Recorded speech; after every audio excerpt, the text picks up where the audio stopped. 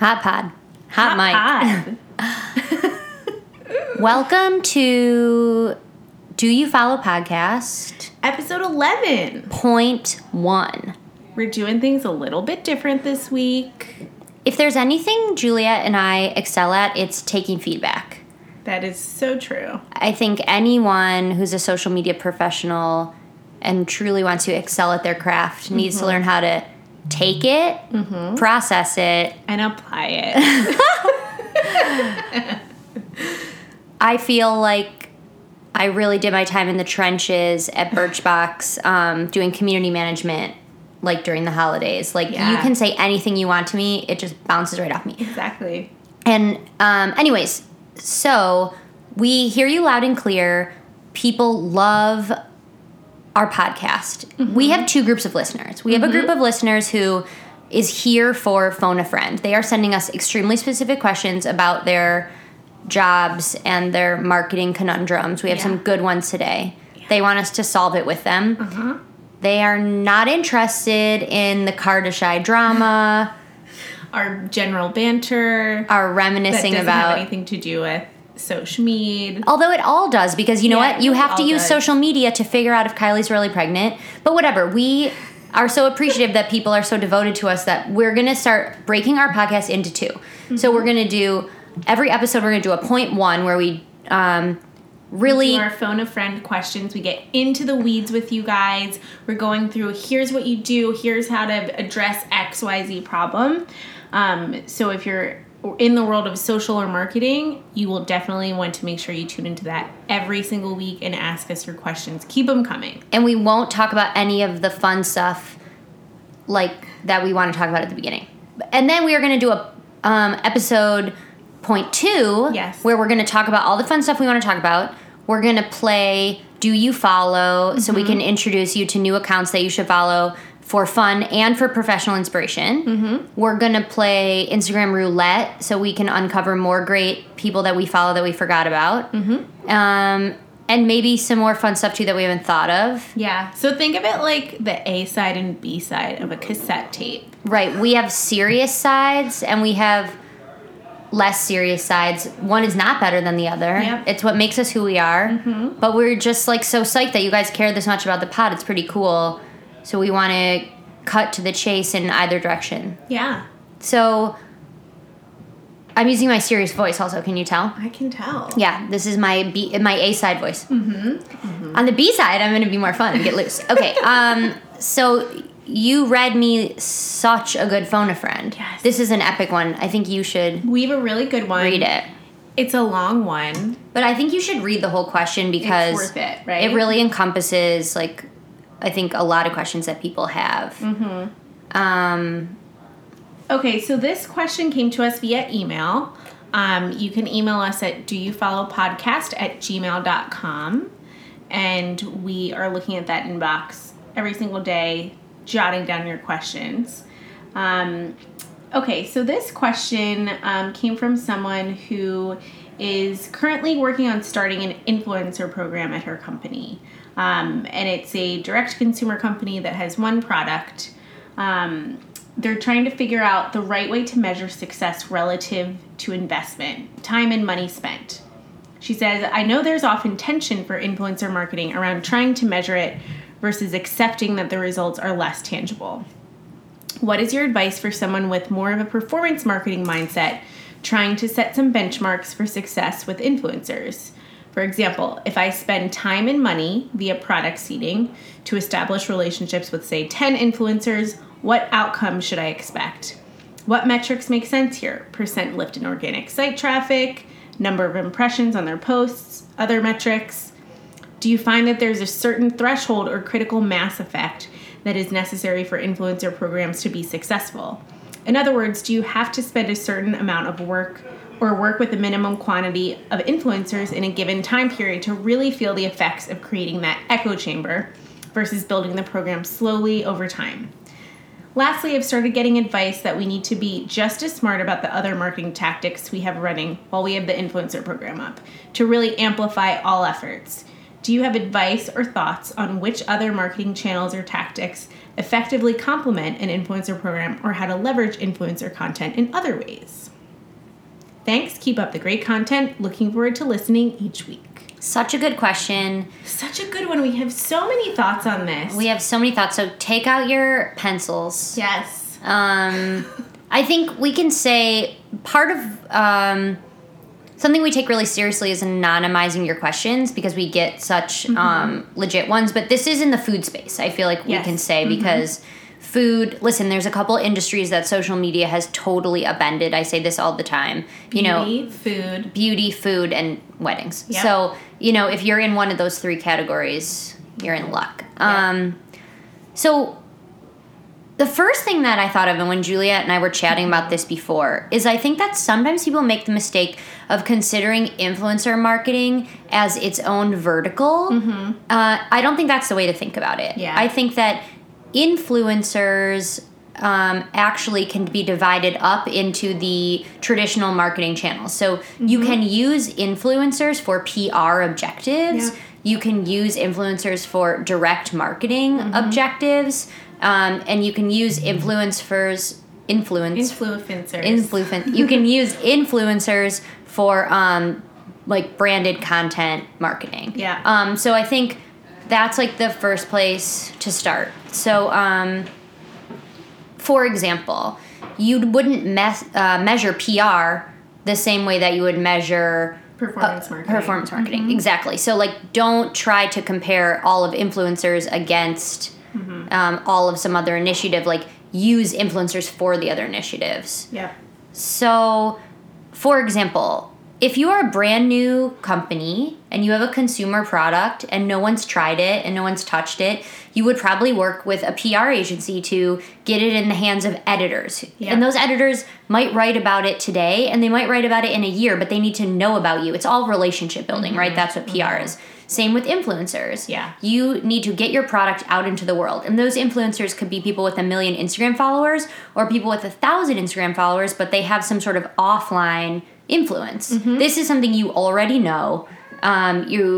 People just, I think, get nervous. I have to do influencer marketing. Yeah. So one, if you have a brand new product, you got to get it out in the world. People have to touch it, feel it, try it. Yeah. And then if they post about it on Instagram or write about it in their magazine soon after you seeded it to them, that's a bonus. That's a cherry on top. That's whipped cream. But you first have to put it out into You have to put it out there. Know about it. And so then next year when you have another launch, you're not introducing yourselves to them for the first time, right? So I think that's the first thing. And like, how do you measure that? I think typically with PR, you do measure it with impressions. You use PR to amplify other things going on. So if you have like another offer or another launch, you would market it through email and through your site and through all those channels. You use PR to amplify. So that's how I would think about influencers there.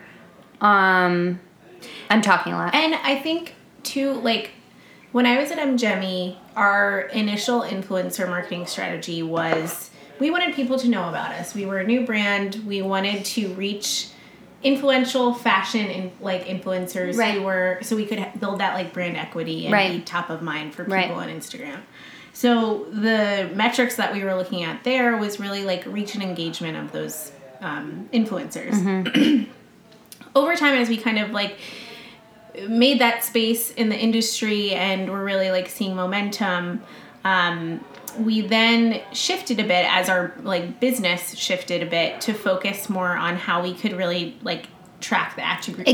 That's exactly right. That's exactly right. It's the life cycle of like a new product. Yeah. Right? So like I think exactly like we were new. We wanted people to know about us. As we kind of got older in our company, we wanted to be really kind of more specific with what we were going after and the goals that we were tracking against. So recently, before I joined Love Stories, we were really focused on conversion for influencers and just finding a way other than tracking their like reach and engagement to find out if they were actually moving the needle for us. Because that's the age of where you were. So, and I think you can sometimes combine these things. So specifically what Juliet's talking about is like finding influencers that you have a very specific deal with. You pay them to talk about your product. you give them a code, you track how much they converted. Sometimes you also give them a commission on top of that. Based on how they perform, you decide if you want to hire them again or someone like them again. Mm-hmm. You know, that's like the sort of performance or more direct marketing like way of thinking about influencers.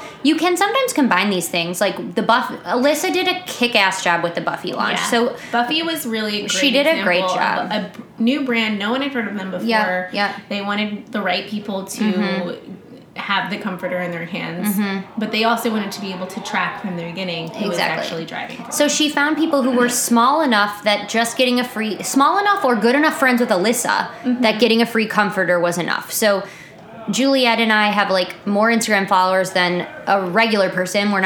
Have people with huge followings. We also care about Alyssa and believe in anything that she's marketing. And then they worked with some people who were like bigger than us and even smaller than us. And the way it worked was like, we're going to send you a free comforter. So what's the value of that comforter? I don't know, $100 or something. But it's like a brand new comforter. So that's like, I'm interested in that. Like it's beautiful and I want to support Alyssa. And so she sent us the comforters, gave us each a code.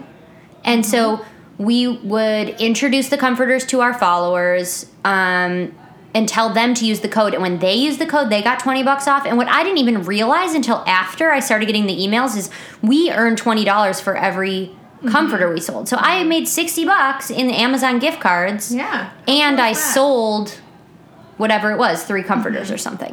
And so that worked, you know, as you move sort of down the funnel, it was like that. We introduced people. She introduced us to Buffy. We touched it and felt it for the first time. We told our followers, but she was also able to like track how much we sold. So you can sometimes combine these two things. Right. But it wasn't a huge, going back to your question, investment on her part. Right. You know, she probably, I don't know how many people she sent you, maybe 50 comforters.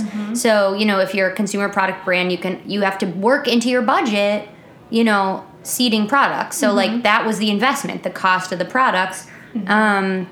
So again, like you wouldn't compare that. You would compare that against if you had sent codes out on your own email channel or if you had sent codes out on your own Instagram. Like in that way, influencers are working for more of a performance outcome. Like you can't just use influencers as a blanket. And then I think the third way to use influencers, and this is another way to measure ROI. So like, again, just to like sort of answer your question, like the first way you work with influencers is like the way you would work with any PR. It's just like broad awareness, impressions, use it to amplify other things. The second way is like Juliet said, like more performance. And then the third is like rather than spending money to create your own content that you put on your own social and your own website and your own email to market your products, you can use influencers to create that for you. And so frequently it's less expensive to send an influencer a product and pay them a little bit than if you hired like a production company or a head of creative to come to your company and make something. So like cooking, you know. Yeah.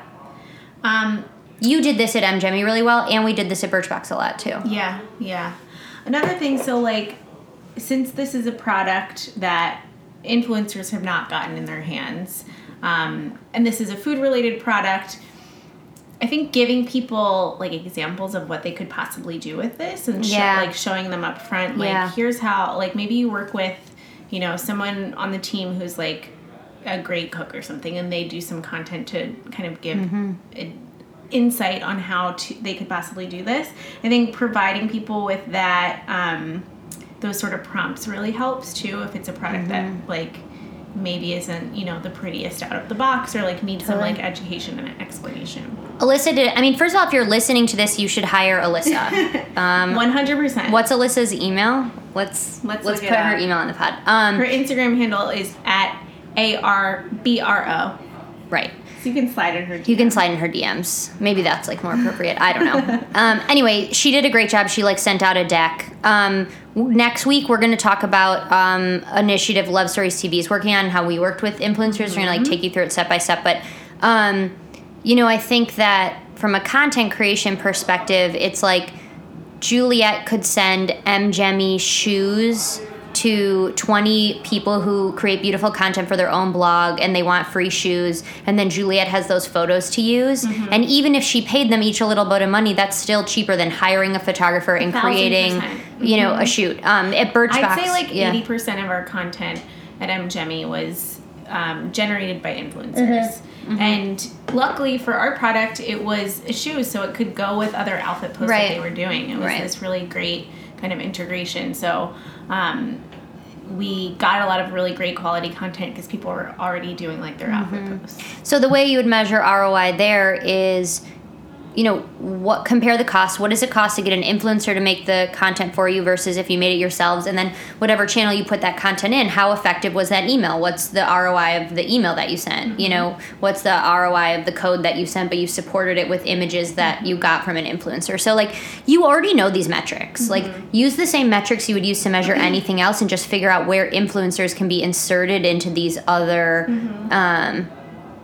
initiatives, these other programs. It's like you can use influencers to like support codes. You can use influencers to help you create content for emails. You can use influencers as part of your PR strategy. You can use influencers as part of your affiliate strategy. And then I think the question about the time period and how should you create that like echo chamber versus building the program over time. I think you need both. I think for things like a new product launch, or if you're just like going out into the world, you should always have a kind of like critical mass of people who can talk about that product launch or whatever at around the same time period. So you can see, it's like the example of like the Revolve girls. Whenever they're like in the Hamptons or at Coachella, they're all posting like similar content around the same time, so everybody who's following them knows where they are and what they're doing. And they built that really slowly over time. So that's the thing I would say is like if you look at something like Birchbox, like we didn't pay influencers for the first like many years because we were really lucky. People were just unboxing that content. And so by the time we decide to work with influencers in a paid manner, we already knew who was creating good content for us, whose content was converting. I mean, like, if you've been around for a while, it's like go into your Google Analytics, see which blogs are driving traffic to you, and then reach out to them for paid opportunities, or like look in your affiliate dashboard and see who's driving you traffic, even if they're not driving sales. Maybe they need like incentives for themselves, but also for their user base to drive sales. Like I thought what Buffy did, like $20 for me, $20 for you. I mean, that's amazing. And I didn't even know that I was earning money, but like I used that $60 on Amazon to get, what'd you get? I got a new shower curtain liner, which I probably would have gotten anyway, but I got it for free. And Justin got a book on something about the European economy. I don't know. Some book that he would not have paid for quick shipping, but we used the Buffy code. Yeah. The Buffy incentive. I know, it was great. So did we answer all these questions? I think. Oh, I think the question about like thoughts on which other marketing channels effectively complement an influencer program. Yeah. Can we answer that? Yeah, I think so. I mean, I think, but that's like a good way to like conclude this, which is like, just like you would be having desk sides with editors, have a desk side with the right influencers. Just like you'd be seeding your product to editors, seed it to influencers. And don't seed it to influencers and expect that they're going to post. Seed it to them because they care about food and health and cooking, and they like might post about it later. And like, just like you would just like you have a refer a friend program that you promote on your website and through your email, like use that same, monetary incentive to give a code to influencers. So like it's a channel. I would say like influencers are more like a channel than a strategy. Yes. It's like strategies are like brand marketing, content marketing, performance marketing, and then like mediums are like email, social media, influencers. They're just like another way to get the word out. Yeah. Anyway, that's how I think about it. I like this question. Yeah, this was a really good one. Yeah. Our next one is like so cool that whoever sent this question listens to us. Like that is so cool. Okay. But before we get into that. Oh, we have something to talk to our listeners about. SpawnCon? Our SpawnCon? It's our SpawnCon. So Juliet and I discussed it, and we're going to do the more fun version of this SpawnCon on the more fun point 2. On the B-side. On the B-side. But we still want to talk about... This podcast is brought to you by Birchbox. It sure is. Birchbox is the best way to discover and shop for beauty products. And we're going to play Birchbox Roulette on the other the B side. Yeah. But so our Do You Follow listeners, you get 20% off. Right. on any order $30 and over. So that counts for subscriptions, self-subscriptions, gift subscriptions, but also everything from their e-commerce shop. I got an order recently that I'm pretty psyched about. And I sent something to a friend, too, because she told me my skin was glowing. And it was Jouer. Really? Yeah. We talked all about Jouer. I'm wearing a lip gloss from the Birchbox Ingredient Conscious category that I love today. So if you Google Birchbox Ingredient Conscious, you can go onto their site and shop all clean products. That's like basically where I shop on their site, and you can get 20% off. So go to birchbox.com/follow and use code FOLLOW at checkout to get 20% off any order $30 and up. And if you need product suggestions or you have questions, DM us. Yeah, we're still your Birchbox beauty concierge, even though we don't work there anymore. We 100% are. Okay. Should we go on to phone a friend number 2? Let's do it. You guys, this is so cool. Juliet, you read the question. So this question came into my Instagram DMs on J Delphine. And let me pull up the question. So while she's looking for it, I'm just going to put this out there.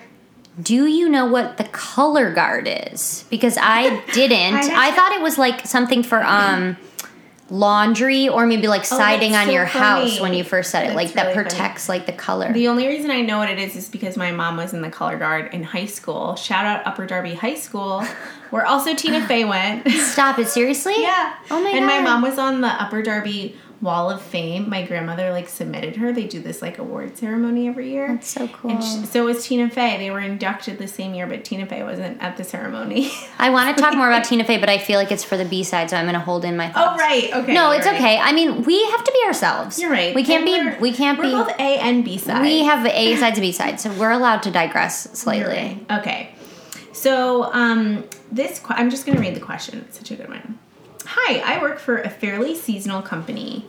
AWCT Color Guard on Facebook. People only wear our items at certain times of the year, and the production process for the items are a 2 to 3 month process since it's all made in the USA.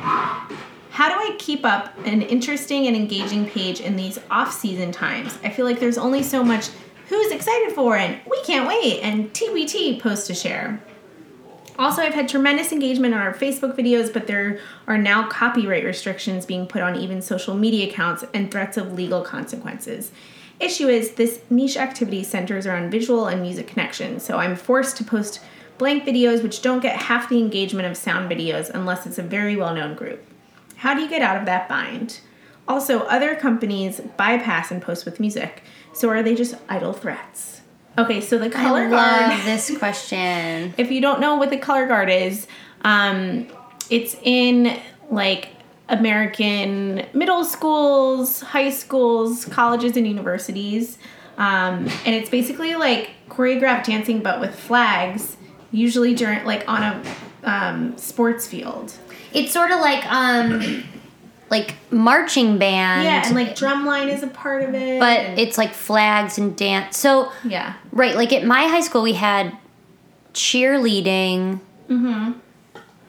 which we had cheerleading, we had dance team, and we had marching band. Yeah. We did not have any like flags or batons or anything like that. But I feel like it's all sort of like in the same universe. Yes. It's all like coordinated, right? Yeah. So this collar works for a company that does like the uniforms. The uniforms, right. I love this question. Yeah. Okay, first of all, I just like whoever you are, thank you for like knowing who we are and listening to us. That is so cool. So this is such a great conundrum because it's like you are right. You have access to tons of great content.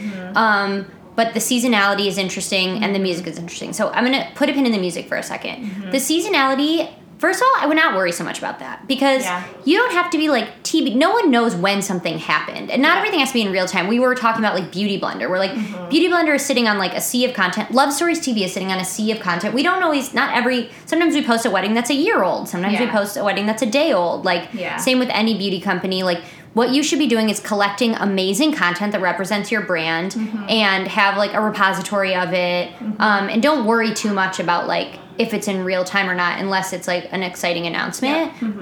So one, I wouldn't worry so much about that. Two, we thought a fun thing you could do is like have ambassadors, like find people who are on the teams and bring them in and have, or just turn over your account to them. Like I give people our account password all the time. Basically, have them do make an influencer network of color guardies all over the country. Color guardies. I'm sure there's like probably dozens, maybe hundreds of them if they're in like so many different schools across the country.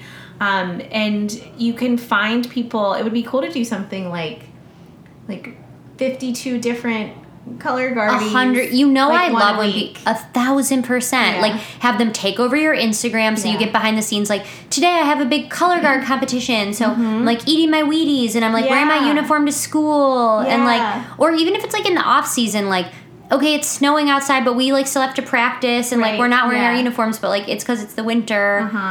Like I love it. Or you could have them like in their backyards, like tossing batons, like teaching tricks to like your audience. Like I love that. I love it so much. So that's what we thought. Okay, so for the music, which I know a little bit about from Love Stories TV. So here's the thing. There's a difference between music that like the platforms actually like kick you off for and music that they like flag and they're like, hey, do you really have the license to use this? So first of all, you should talk to your lawyer. You should talk to a lawyer who knows your business because it's all really nuanced. I think probably if I was advising like the personal accounts of the kids on the color guard and they're posting the music, and if Instagram or YouTube or Facebook is like, hey, do you have the right to use this? Like, they could probably ignore the warning. Like, probably nothing will happen to them. They're not using it to monetize. Like, they're just using it to show off their color guard. It's like they're not using it for nefarious purposes. They're not trying to rip off Michael Jackson or the Beatles or whatever. So, like, that's probably fine.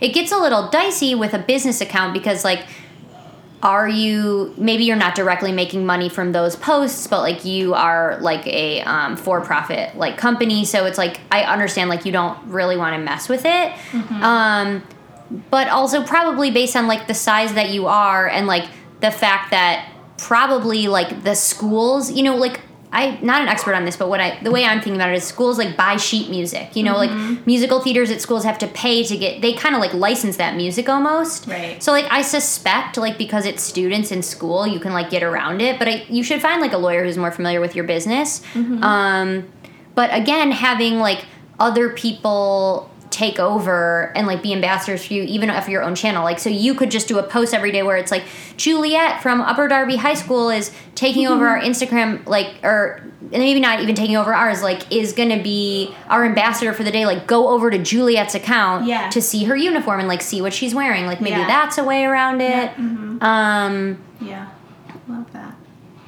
I think that, you know, there's a lot of times a lot more leeway on Instagram stories and Snapchat. There's a lot less flagging that happens there because the content's so short and more casual. So it's like maybe on your Instagram account every day it's like a still image and it's like go check out our stories or follow the link in bio to, you know, see the videos. Also like with what Facebook's going to be doing with like personal posting, like it could make a lot of sense to have sort of like an army of ambassadors posting on their own accounts rather than like your own. And that could like avoid any. You could make all those kids like into affiliates. Yeah, that's a good idea. Yeah. Also, I'm looking on the website now, so there's. Who knew there was the Color Guard World Championship? Oh my God, should we watch it? In Dayton, Ohio, in April. There's a lot of these kind of world championships and finals that happen, it looks like, at different points throughout the year. It's a great point. So if you can find a way to like go to those events, or 100%, you know, in a budget-friendly way, like outsource someone to be there, like on the ground, getting content that could last you for like a long time. That's like a 365-day approach. Yeah, good idea. And it's like your owned content as well because you're taking it. Yep. Cool. What a fun question. All right, so that's the A side. Turn over the tape. Turn over the B side. Push eject, flip the tape over. So this podcast was brought to you by Birchbox. Thanks, Birchbox. Can get 20% off by using code FOLLOW at birchbox.com/follow. Amazing. Email doyoufollowpodcast@gmail.com with your cues. These were some good ones this week. Give us some feedback. Tell us if you like the 2 episodes. Yeah, do you if you missed the fun rage? Do you wish I had like talked a little bit more about what I thought about the Tina Fey's book? It's my favorite book ever. I'm obsessed with her. Or just listen to the B-side. Yeah. And don't forget to subscribe and rate our podcast on Please iTunes do that. Please so more people know about it. Yep. Cool. That's it. Bye, guys. Check you later. See ya on the B-side.